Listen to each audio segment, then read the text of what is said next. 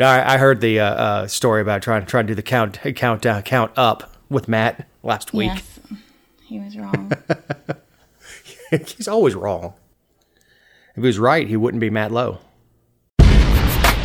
You're listening to Let Me Tell You Why You're Wrong.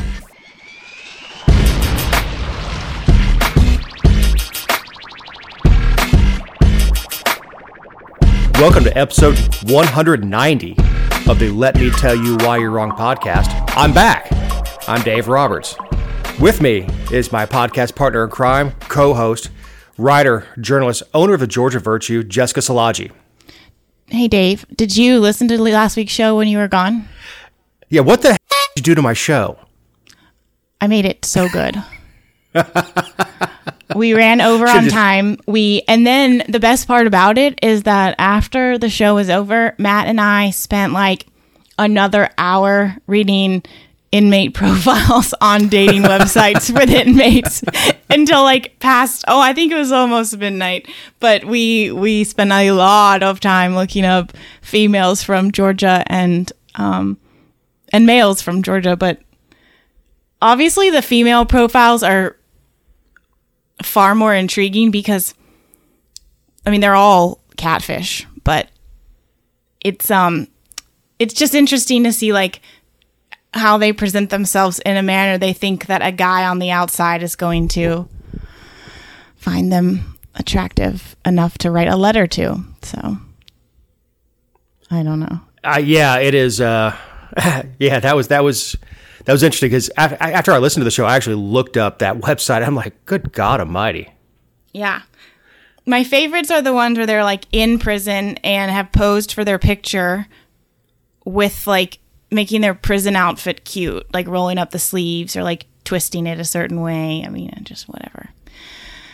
Oh, yeah, man. Yeah. It's interesting. I don't get it. I mean, I understand on the prisoner side wanting some interaction with the outside and having someone to talk to and looking forward. You know, even being in the military, you look forward to mail call or used to. Now everybody's got email, so communication is a lot easier. But yeah, mail call was always a really good day. But yeah, no, it was great. It was a long string of non sequiturs, which is any conversation with Matt Lowe. Yes. But I really appreciate Matt filling in too. Well, always. I mean, always. But we were talking about whether or not he should come back to the show. He said he's considering it, even if it's like part time, because things are kind of his trouble is time. Yeah. Even on our outdoor show, Surf and Turf, it's we knock out a couple shows at a time because this one is not topical. And if I actually get him to sit down and get on to record, it is, okay, let's go ahead and get a couple of these done because, you may not have time next week. Right. Well, we'll see what he ends up doing. But you were somewhere better than we were, so tell us about your week. I was in Costa Rica. Down there for a week. 14 of us. My parents, 2 of their friends, my younger brother, his wife, 2 kids, my sister, her husband, and their 2 youngest kids. Of course, Connie and I went, fished 3 days offshore. Every day got better. First day was difficult. Second day was a little bit better. My 16-year-old niece caught her first Pacific Dorado, which is mahi-mahi, dolphin fish. But it's just beautiful down there. I love the people. It's cool to sit at the pool and have a flock of macaws hanging out in the tree next to you. White-faced monkeys. When I took a walk in the morning, the white-faced monkeys were flinging coconuts out of the trees and beating them against rocks to open them up. Really? Yeah. Is that loud?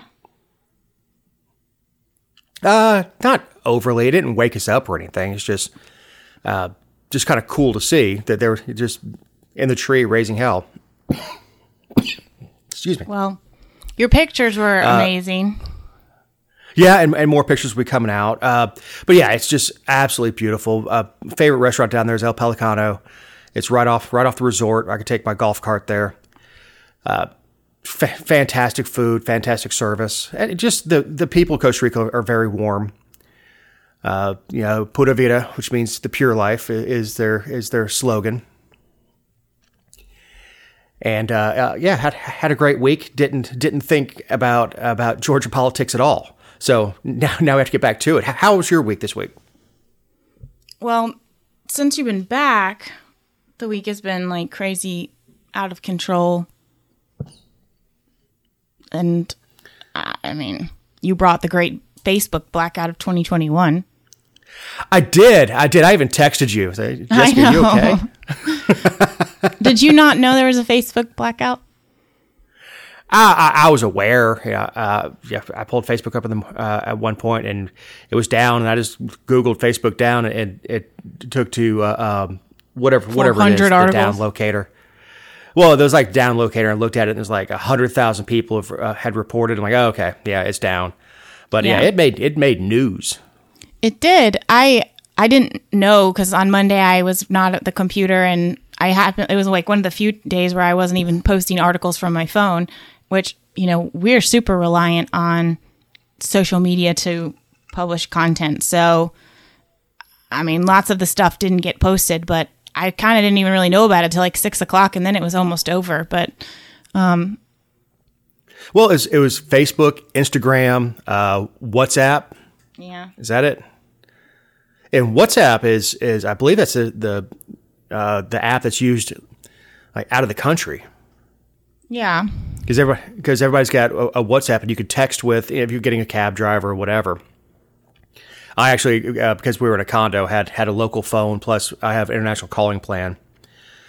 Can't hide money. No, money's quiet. I'm noisy. But yeah, people were generally upset.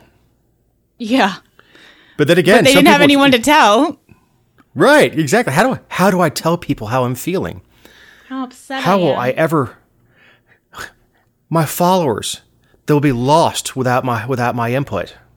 And again, like I said, I mean, we would be up a creek if social media went down forever. Like we want to have an app so that. But then you still have to condition people to go to the app instead of Facebook. And Facebook is the whole reason that it's so, and Twitter, but the whole reason that it's so accessible is because you don't have to get readers to do anything. Like the content just appears before them. And if they decide they want to read it, which obviously because the Georgia Virtue has such great content, they want to, you don't have to make them take any extra steps. Like every additional step and click is just too much work. So we would be screwed if Facebook went down for good. But I'm not going to have a meltdown over a single day. No, man. People put their phones in their pockets.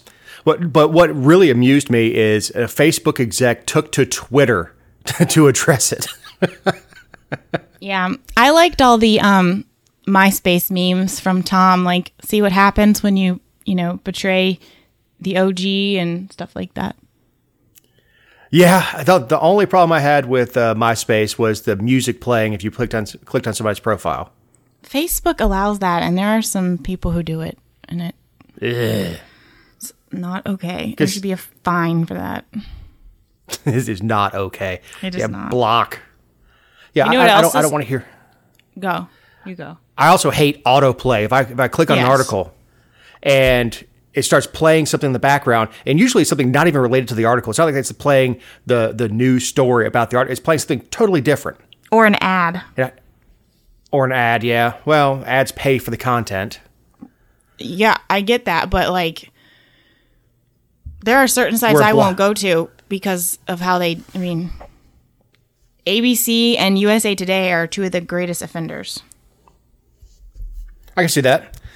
The Sun, every once in a while I'll see an article, especially about the Patino stuff. They're covering it pretty hard. You click on it, and it is the ads you have to scroll past in the middle of the story. Like the next paragraph is 3 scrolls down past ads. Yes. And of course, if you interrupt a video I'm watching on YouTube to run your ad, I will never use your product. Yeah. But if you're monetizing your YouTube... What? Yeah, I know, but I've had it interrupt a music video. It's one thing to put it between videos. Yes, I agree. But if you're, longer songs, like if you listen to Inagata Devita, which is something like 18 minutes, you'll get right into a groove and it'll say, ad starting soon. Like, you son of... Yeah. I say that as we try to monetize our stuff. Right. Like, it's like if they have an ad in the middle of a podcast. Yeah. Yeah, I prefer the way like Rogan does it, where you go ahead and get the ad out of the way and then do your content.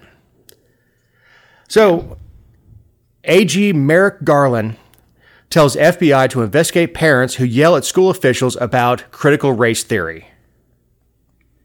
Because this was one I came home to that I was like, what? Well, I mean, the only thing that could make a school board worse is the federal government. Oh, by all means, yeah. Get the feds involved with local.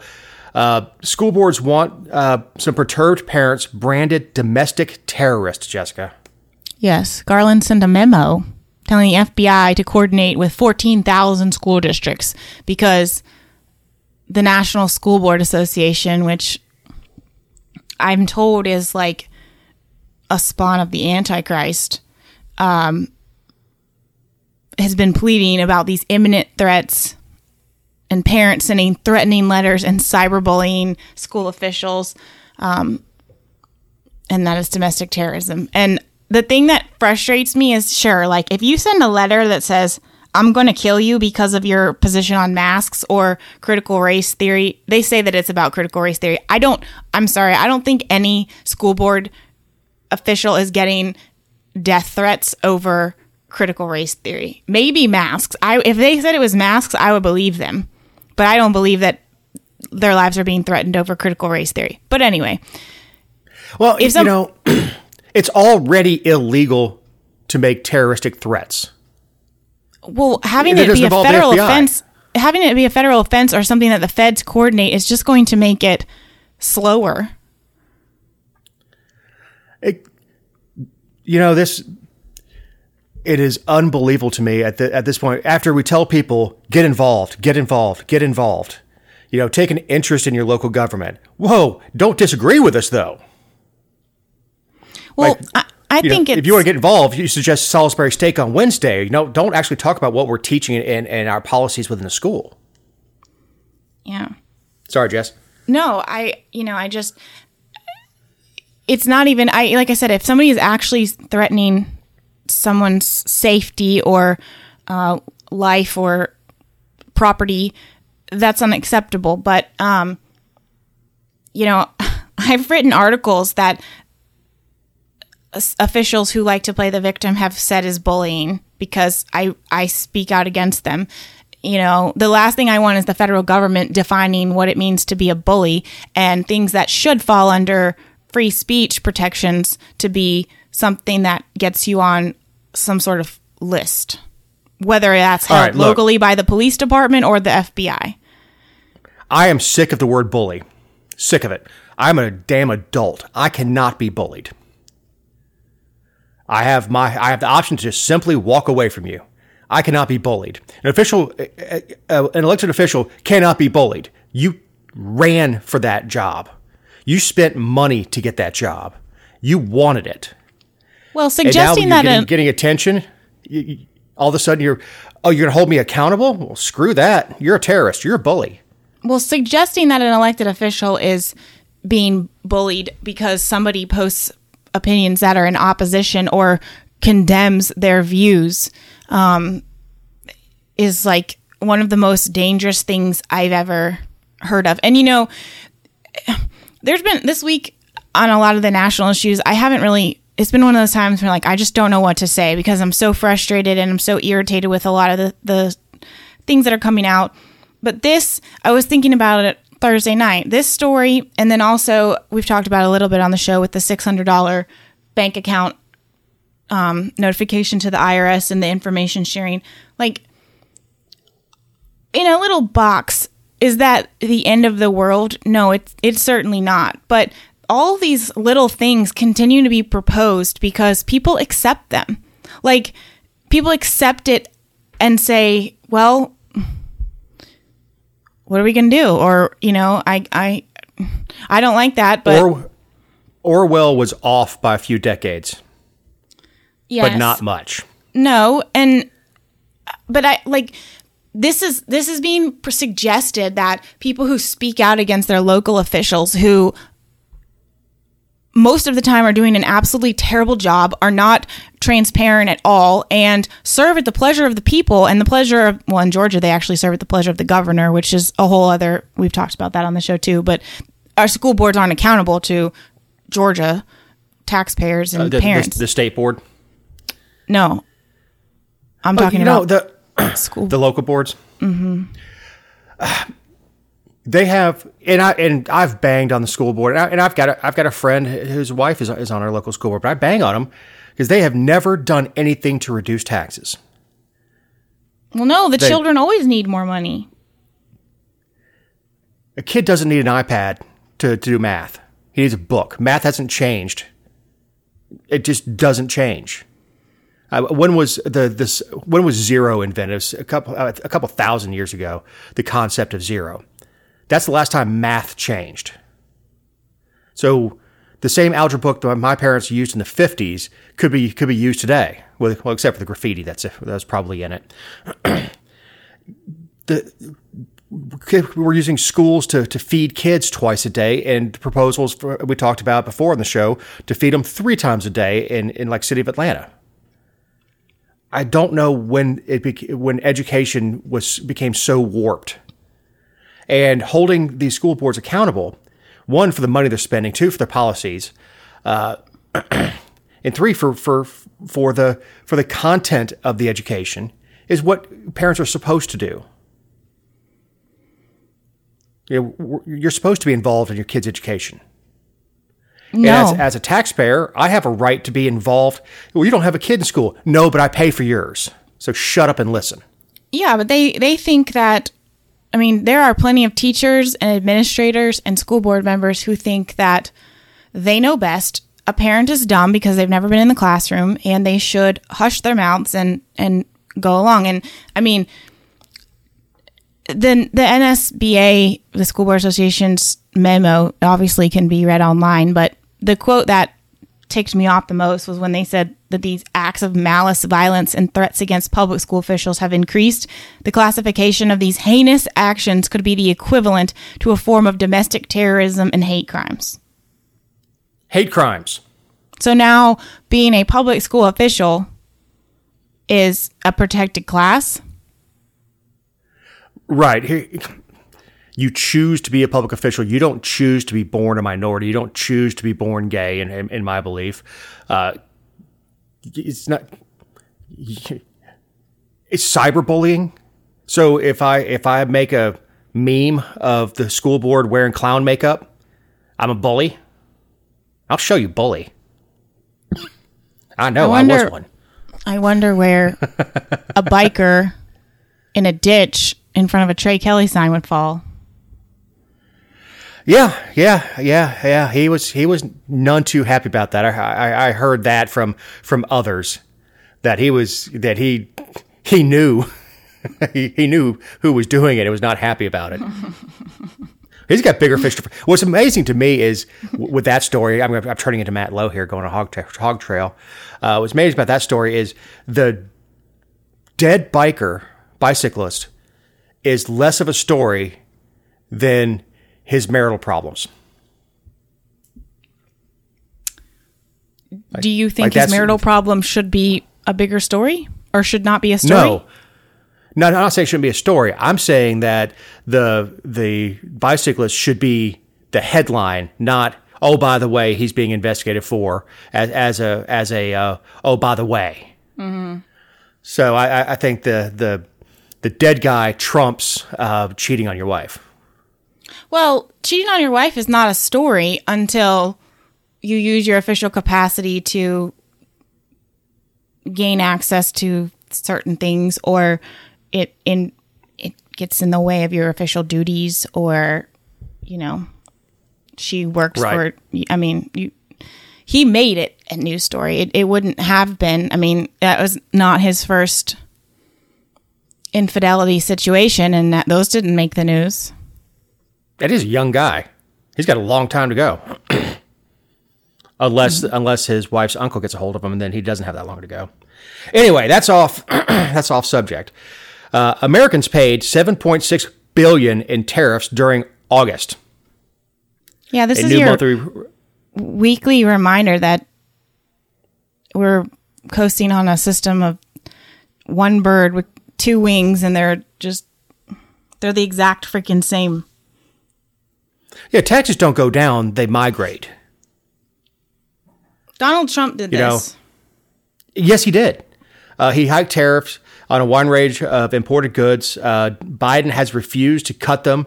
And together that means they're a two-party effort to make everything more expensive for us. Yeah, the federal government got $7.6 billion in tariffs. We said this was going to happen when it was first discussed. We called it. Companies don't pay taxes. They pass along the cost to the consumer. You have to. You're obligated to make money to stay in business. So you can't take a 10% tax without increasing the price of the goods. That's just the way it is. So protectionism rarely works. I don't know there's ever worked in modern history where we're just going to tax everything that comes in so that you have to buy something domestically. Well, what does that do? That increases prices. Well, the whole argument was that we're going to reduce the trade deficit with doing this, right? Like that was Trump's argument. But did it? No. We had the greatest trade deficit in August 2021 than ever before. $73.3 billion, which if you're not like an economics person, a trade deficit is the difference between all of your imports and all of your exports. Right. Look, all the alphabet agencies have made it excessively expensive to produce things in the United States, such as steel. Between the EPA, OSHA, and all that stuff, then you add in with a lot of the northern manufacturing stuff, legacy costs, cost of unions. It's really expensive to run a smelt in the United States. So what do? We let China screw up the environment over there. They work for slave labor rates, and even with the tariff, it's still cheaper to buy metal from China. We knew this going in. We called it. I mean, not kissing our butts here, but we called this when it was being proposed. So, we cut your income taxes. Great. But everything you buy is going to be more expensive. Well, damn it.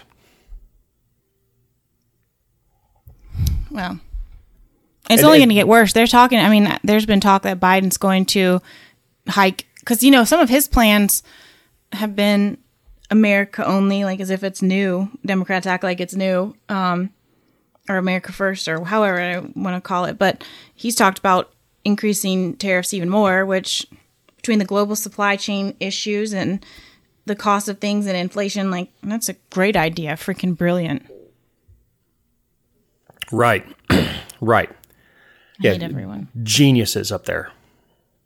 No, they know what they're doing. I mean, I don't know that Biden knows what he's doing. I mean, he might have 10 years ago, but I have a feeling that he's like, back in the in the East Wing over there watching Teletubbies or something. Mm-hmm. Did you see that he doesn't even give his briefings from the White House? He goes across the street and uses a TV set to look like the Oval Office. No, where is that? I'll send it to you later. But yeah, he goes across the street to I think the Eisenhower Center, Truman Center, whatever it is, and there's a mock-up of the Oval Office, and they're saying he uses that because he doesn't have to use clear teleprompters that they have, like TV-style teleprompters that you see on the news. Well, you don't see on the news because the camera's past it. And behind him, it's always spring in the garden because it's a mock-up.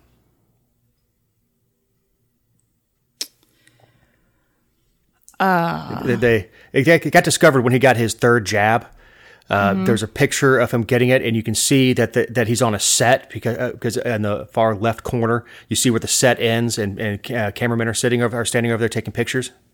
And he just wants the old school teleprompter? I guess. Or he doesn't want to be seen using a teleprompter. Now, I don't know that this has been, if this is normal practice for presidents. I have no idea. You're just reporting what you read. Yeah, exactly. Again, off on a tangent. But yeah, the trade deficit is not going anywhere. We don't produce enough in this country. Mostly, what do we export here? Corn, agricultural stuff is chicken. Yeah, we export a lot of ag. We don't do a whole heck of a lot of producing something and shipping it overseas, which is, again, the not producing anything here is why you can't get an iPhone 13 until December. But our chicken, we send our chicken to other countries and then they process it and sell it back to us and we buy it. That sounds efficient. Yeah. We do the same thing with copper.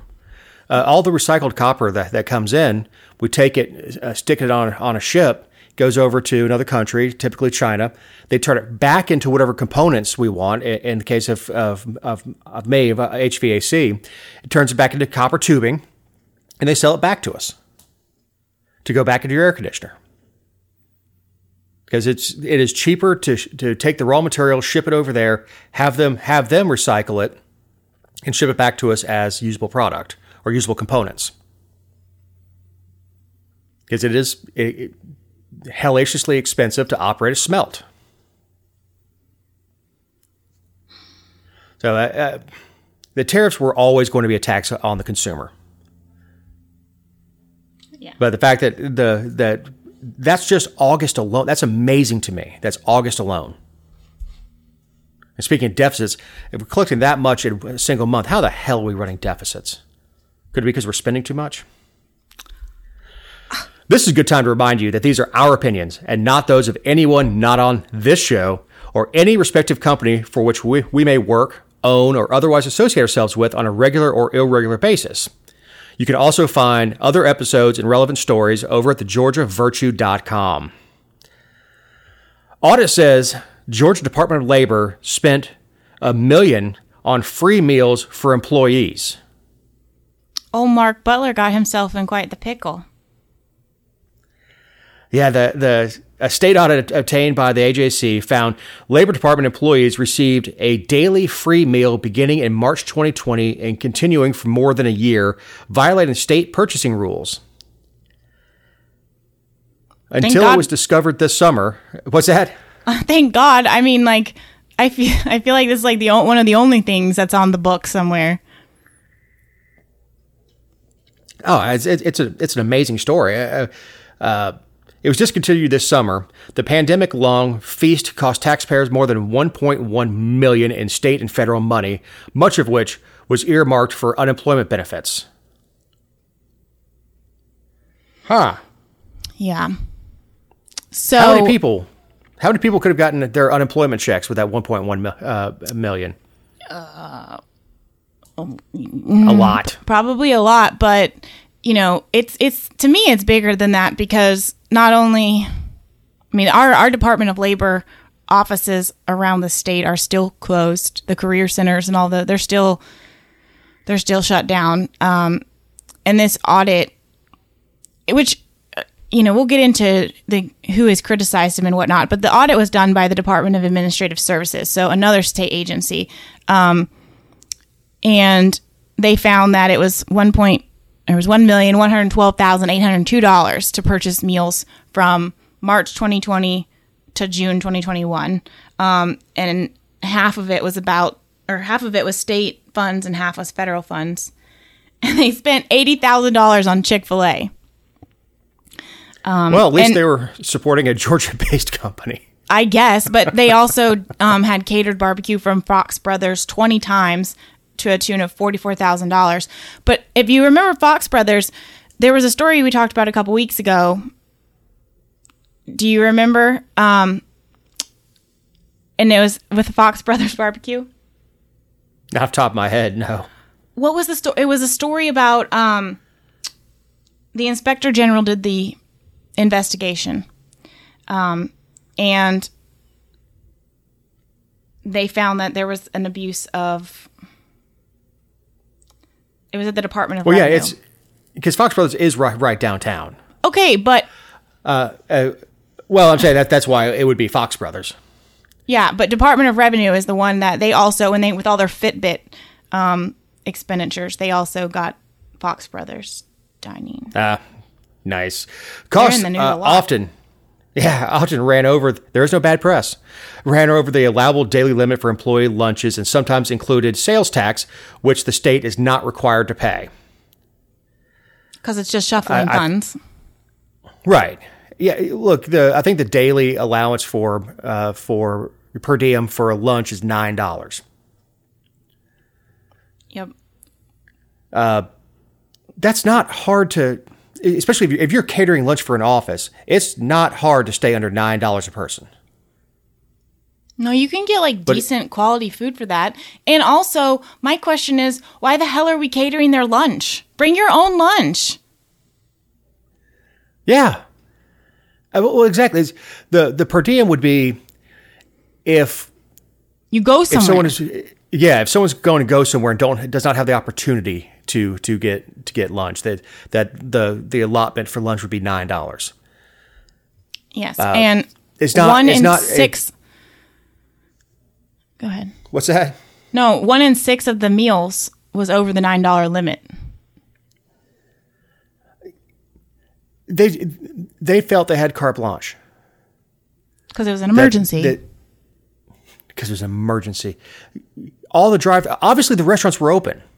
Obviously. Now, is this the DOL employees working through lunch and they're providing it for them, which on occasion wouldn't bother me. I did it. I do it every once in a while with my guys. I did it when I was a branch manager, when I was in banking, that if I needed the folks to work through lunch, I'd go ahead and buy lunch and they could eat at their desks. Government employees don't work through lunch. You know this. I know that. I've said that the theoretical, if they were just so swamped that they're at their desk constantly. And they were swamped. They processed more claims in that period. In 2020, from March to December, they processed more claims that year than the entire history of the Department of Labor combined. So they were very busy. But Mark Butler argued that this was to keep people from getting sick, going out, having additional interaction, which we weren't having at that time. It was curbside and drive-through, but it didn't stop anything. The Department of Labor had 180 positive cases, had 94 different shutdowns of their offices and divisions, and 14 hospitalization of staff people, and 9 people still died. That's super sad too, and that seems like a lot of people, but because we're not just talking about their downtown office. This is across the state, but it obviously is not something you can just prevent. So you spend $1.1 million to have likely the same result that you would have had you not. That's not even the point. The point that you hit on was nobody was going and sitting down in restaurants. Everything was drive-through. Everything was contactless. Everything was curbside. There was no going and sitting down in a deli and having a sandwich. It was pulling up to in front of the deli, having them hand you the bag. The same thing that was happening when Chick-fil-A would deliver the lunch, or somebody would go and pick up the lunches from Chick-fil-A. You're having the same interaction. And since you're going back to the same office, you don't have to buy their lunch. Right. You're expected to feed yourself. For a year.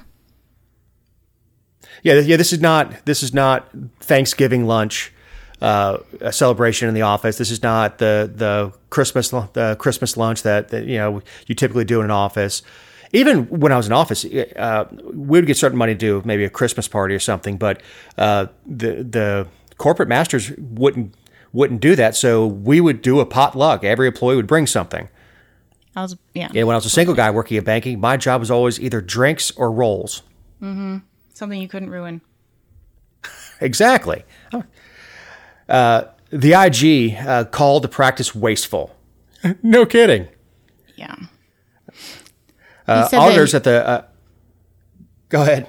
No, I was just going to say he said it was a waste of taxpayer money, and he criticized it because we skipped over this part with the audit findings, but there were not receipts for a lot of it. Like, under Georgia law, it is required that you buy something with a P card, you keep that receipt and you make a copy of it, and there's like this long procedure it has to be submitted. They didn't have receipts for much of this. Well, it's because of COVID. You know. Oh, they don't have paper? Yeah. The paper was very, very, very dangerous. Mm-hmm. The copiers caught COVID. Yeah, it doesn't matter whether it's a state agency or private business. You have to keep, if you use the corporate card, you keep the receipt. If you want to be reimbursed. Or yes, so you can at the end of the month or whenever you do your expense report, you take copies of that, and you obviously keep a copy for yourself, because no matter what organization you're with, state or private, things get lost. And then they'll come back to you saying you never sent it. So you always keep receipts or keep copies of everything you send in. I think it's probably even easier now that you can scan stuff and email it. You know, the last time I had to do expense report, it was all, typed out or handwritten on a form, and you stapled receipts to it and copies and stuck it in the interoffice mail. But they knew the procedure. They knew it. They knew they were taking advantage. Well, they didn't think they were taking advantage, because Mark Butler has completely defended this, like, to the hilt, and said that Alex Atwood, who is over the Department of Administrative Services, and if his name sounds familiar, it's because he was a state representative, and then he was appointed as a judge down in Glynn County, and then he is the guy who gave Corey Sasser the bond before he went out and killed his ex-wife, her new boyfriend, and himself. Anyway, Alex said it was okay. And I mean, that's literally he said, I was told it was all right. You're a constitutional officer as the Department of Labor Commissioner. Cover your own ass, because no one else is going to. That's what they do best. But he's not covering his own ass. He's not covering his own ass, though, because saying someone else said I could, someone who's appointed to serve over an agency, and you're a duly elected constitutional officer with certain responsibilities and you're accountable to the taxpayers, not the governor. You better know the law, and he's up for re-election. Like, I never understood why he was running at all again with the people who are, I don't like any of the people who are running against him right now, but I don't like him either, so surprise. But I really don't understand why he's running now. Like, of course, true to form, this story isn't really getting much traction because it's not sexy, and it's not a scandal to some people. They want, having relations with a lobbyist in the speaker's office or something. But $1.1 million. Yeah, and it should be a story. It should be a campaign issue. Oh, I have no doubt they'll make it a campaign issue. I feel... I can see the commercials now. There's no free lunch. Unless you work at the Department of Labor. The nuts and bolts of the story, and they included gratuity on some of these orders. Well, and then, so the Inspector General right now is Scott McAfee. He's a former prosecutor, and he said that they purchase meals for every office across the state, which includes 41 of them, with no distinction based on the location of the office or the role, age, health, or condition of any particular employee. And they said that they could not even, like, the DOL had no support for the expenditures to show that it had increased productivity. Of course it doesn't. It creates a dependency. What time's lunch getting here? What time's lunch getting here? Because now we know I don't have to bring my lunch. I don't have to go out. I don't have to, it's just going to come to me. And they're still taking their hour lunch break or whatever they have. And then some, coffee break and and other, sitting around the water cooler and BSing. No, it didn't increase productivity. Nothing does with government offices, like you said. They had a hell of a workload, but that's just the nature of they got more done because they had more to do. It wasn't because they somehow became more productive. The way they became more productive and processed more claims was they looked at fewer of them, and we had tons of fraud. Well, and I mean, prior to the pandemic, they weren't processing claims every minute of every day. Right. I mean, they weren't that busy, but they said the Inspector General's review of it also said by offering to purchase meals, DOL removed any incentive for individual employees to prepare and pack their own meal, a practice that is generally more cost-effective and efficient when compared to retail purchases. No kidding. Really? I mean, yeah. Peanut butter and jelly and a little bag of chips is cheaper than going to Chick-fil-A? Mm-hmm. Or Fox Brothers, for that matter? Yeah. It also takes less time. Yeah, to reach into a brown bag and pull out a sandwich and eat it. Mm-hmm. And prepare your plate, and then go sit and talk to everybody and ask if anybody has any ketchup.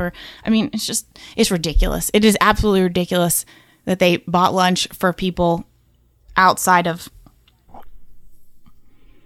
And like I said, the offices have been closed around the state to the public. Like, they're not serving the public. They're getting sued in federal court because of the way that they've handled unemployment claims. They had to create a portal for lawmakers on both sides of the aisle to review what they've done. The Department of Labor didn't properly document some other financial stuff with regard to the federal funds that we got, and almost cost the state our bond rating, our AAA bond rating. Like, you've done all of these things, but you got $1.1 million in lunches. Cool. Yeah, well, they couldn't keep up with all the federal money because those waffle fries are only good while they're hot. Mm-hmm. So if they sit in the break room too long, they get cold and mushy, and who wants that? I mean, a regular Chick-fil-A sandwich is fine if it gets a little cold, but the fries, they're only at their peak perfection for a short period of time when they're nice and crispy and still hot. So you got to stop what you're doing because you saw the Chick-fil-A driver show up with the giant bags of food, and you got to go now. And everything has got to stop in the office because you really don't want it to go to waste. This country's so screwed. Fat man analysis. Mm-hmm. And now I'm hungry. So, for Chick-fil-A? Mm-hmm. After hearing about this story, I ordered Chick-fil-A last night. Faculty job security is the latest fight for professors on Georgia campuses. Have you been following It may be this? the professors. No, I haven't. The professors against the Board of Regents. So this week, the Board of Regents is going to consider amending how tenure is maintained. And if, we've all heard the word tenure, but like the easiest way to explain it, if you just know the word but don't know what it means, is basically like the universities, colleges give it to professors to, after a certain amount of time and an accomplishment in their time at the university, and it keeps them from being able to get fired unless there's some sort of extreme circumstance or massive cause. And then the upside is that it's supposed to promote academic freedom by allowing professors to pursue controversial research and things like that. I totally agree with the old concept of tenure. Like, I do believe that it was rooted in research. Now it seems like a lot of the conversation about tenure is more about the way teachers teach and the content that they teach and the way and the opinions that they hold. And I'm not saying that shouldn't be part of it, but tenure was created to spur edgy research. Yeah, but I don't like tenure. You don't? No, what? And no other facet of life do you get tenure. You earn the benefit of the doubt if you work for somebody else. But if you're not producing in any other facet, you're going to be gone. Well, what does it mean to produce in a university system? Because arguably, when you don't have tenure, you've got to pass more students. And when you do have tenure, you can fail them with less repercussion because you're protected and it doesn't necessarily reflect on you. And so teachers pass students who shouldn't necessarily be passed. So if you want to look for the teachers without tenure. Yeah, right. So the university system, I guess last year they created a working panel to kind of evaluate the tenure process, and they said that the changes that they're going to recommend are to support career development and ensure accountability, and that there's strong performance from faculty after they've achieved tenure. So right now, as it stands, a university decides who gets tenure, when they get it, and then if they perform poorly or something happens or there's a complaint, they go before a board, which is faculty, not necessarily in their department, but it's all faculty and college administrators, and there's witnesses and evidence, and it's like a full tribunal type thing, hearing all that, and they make a decision. But under the proposal by the Board of Regents is if an institution is considered to be insufficiently rigorous with the way they review faculty, the Board of Regents could take over the process. And while tenure reviews, because your professors are reviewed on occasion, even when they have tenure, but if a tenured professor gets a poor review, they would be placed on a performance plan. And if they don't make any progress on that performance plan, they would receive remedial action like a salary reduction, loss of tenure, suspension of pay, or even get fired. And then there would be an annual review. And if they got low scores on that, they would be placed on a remediation plan. And if they don't complete the remediation plan, then they would get an automatic review by a higher panel. I've never worked under either one of these practices. So, there's certainly some things I don't know and probably can't consider. But the Board of Regents is an unelected, unaccountable, out of control piece of organization that is appointed by the governor and is extremely political, and they make bad decisions in the interest of themselves and the higher ups. And I think that higher education is messed up enough that I'm honestly on the side of the professors here. I think this is a terrible idea. Well, when has getting bigger government involved ever helped? I mean, we talked about it earlier in the show. I mean, yeah, the federal government getting involved in education, that'll fix it. Right. Man. Well, the Board of Regents is their job is to oversee universities, but what they're going to end up doing is handpicking. So what they're going to say is certain institutions are more liberal or conservative than others. And depending on who is in office and who has appointed this Board of Regents, they're going to pluck and punish professors who don't align with their political views. And that is absolutely terrible. Like, you should have... the best teachers don't let you know what their views are. Those are the best teachers. I don't care what anybody says. You don't know what their political leanings are, or you think you do, and then they throw something at you, and you're like, well, maybe I don't know. And I say that as a political science major who got kicked out of graduate classes because of political views. The best teachers are the ones that don't tell you. But when you put the Board of Regents over it, and they're a political body appointed by a political person in a cancel culture era, this is a recipe for disaster. Well, when Stacey Abrams or one of her minions is sitting in the governor's mansion, everybody's opinion is going to change on this. Oh no, they're going after conservative professors, if there are any. There are. You got a very good point on it. You got a very good point. I think there's room to change the tenure system. But handing it off to, like you said, an unelected, unaccountable board is problematic. And it's a power grab. So, no, we're going to take over University of Georgia, the tenure program, because you guys aren't applying the rules properly. Or we're going to take over Kennesaw State, or we're going to take over Georgia Southern, because we don't like the way you're handling it. So I don't know, man.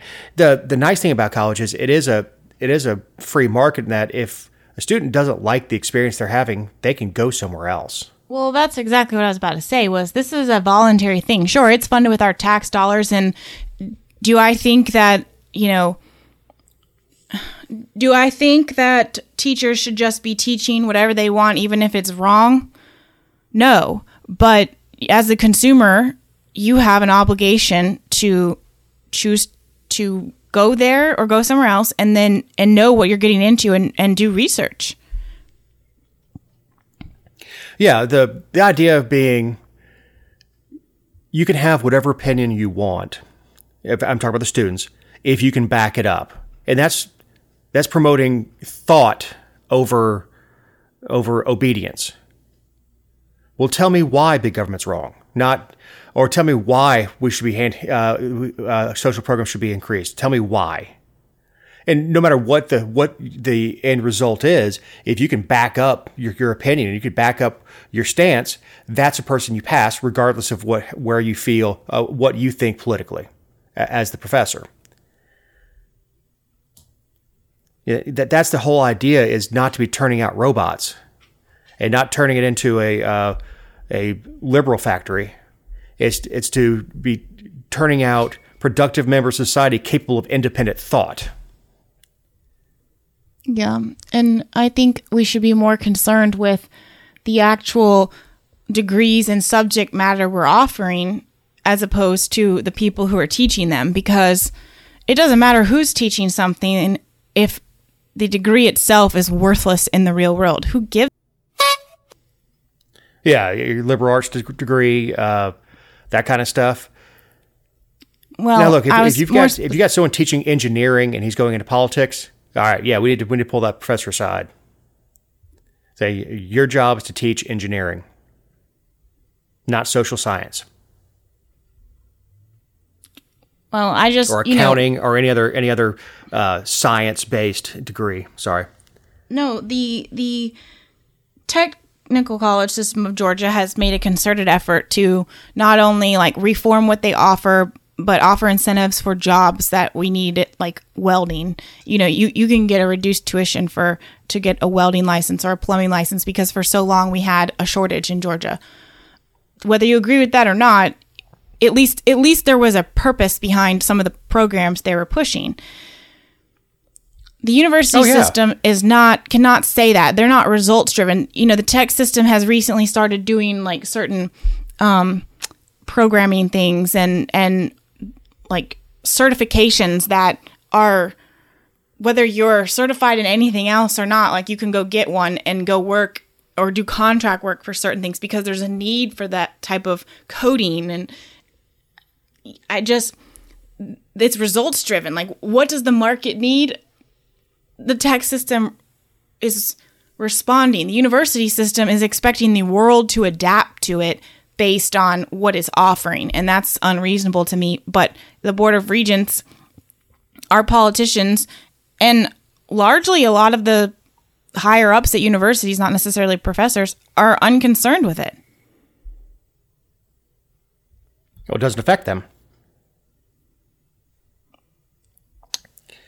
Well, it doesn't affect the people in charge of the tech system, but they're doing something productive with it. They are. And look, there are other programs that are results driven. And I don't know if they're still going on, but at LSU, geology, because Louisiana produces a lot of oil, a lot of offshore companies, you get a free ride. If you qualify to get into that program, this of course is private sector, but the Shell or whoever else is drilling out there will pay for your school and guarantee you a job when you get out. That's what we need to be seeing. These worthless degrees that you're coming out with to go work in a grocery store. One, it's a huge waste of money, and ends up being a waste of government money, not just the students. But they're not paying their loans back either. Yeah, now if they can help it. So, speaking of all the mess with the Board of Regents, Jessica, what did you see? What did we hear about a former regent? Dean Alford, which I'm pretty sure we talked about him when he was arrested or indicted, he's got a mugshot, which is, I love mugshots these days for anybody in power. But he got 8 years for racketeering. In Rockdale County, in 2019, he was arrested for basically like doing this. He had a private company and he was contracting the private company with Georgia universities and streamlining the financial transactions so that he could get all this revenue to his private entity. They gave him 8 years. He's 68. 68, and he just got 8 years. And that's prison. 8 to serve. Right. That's could be the rest of his life. Because prison's not kind for old guys. No, but it's also Rockdale County, and he's a white man, so they probably took it as an opportunity to teach him a lesson. But he was the one that did, it's called factoring. So he would sell some of his accounts to a third party to discount.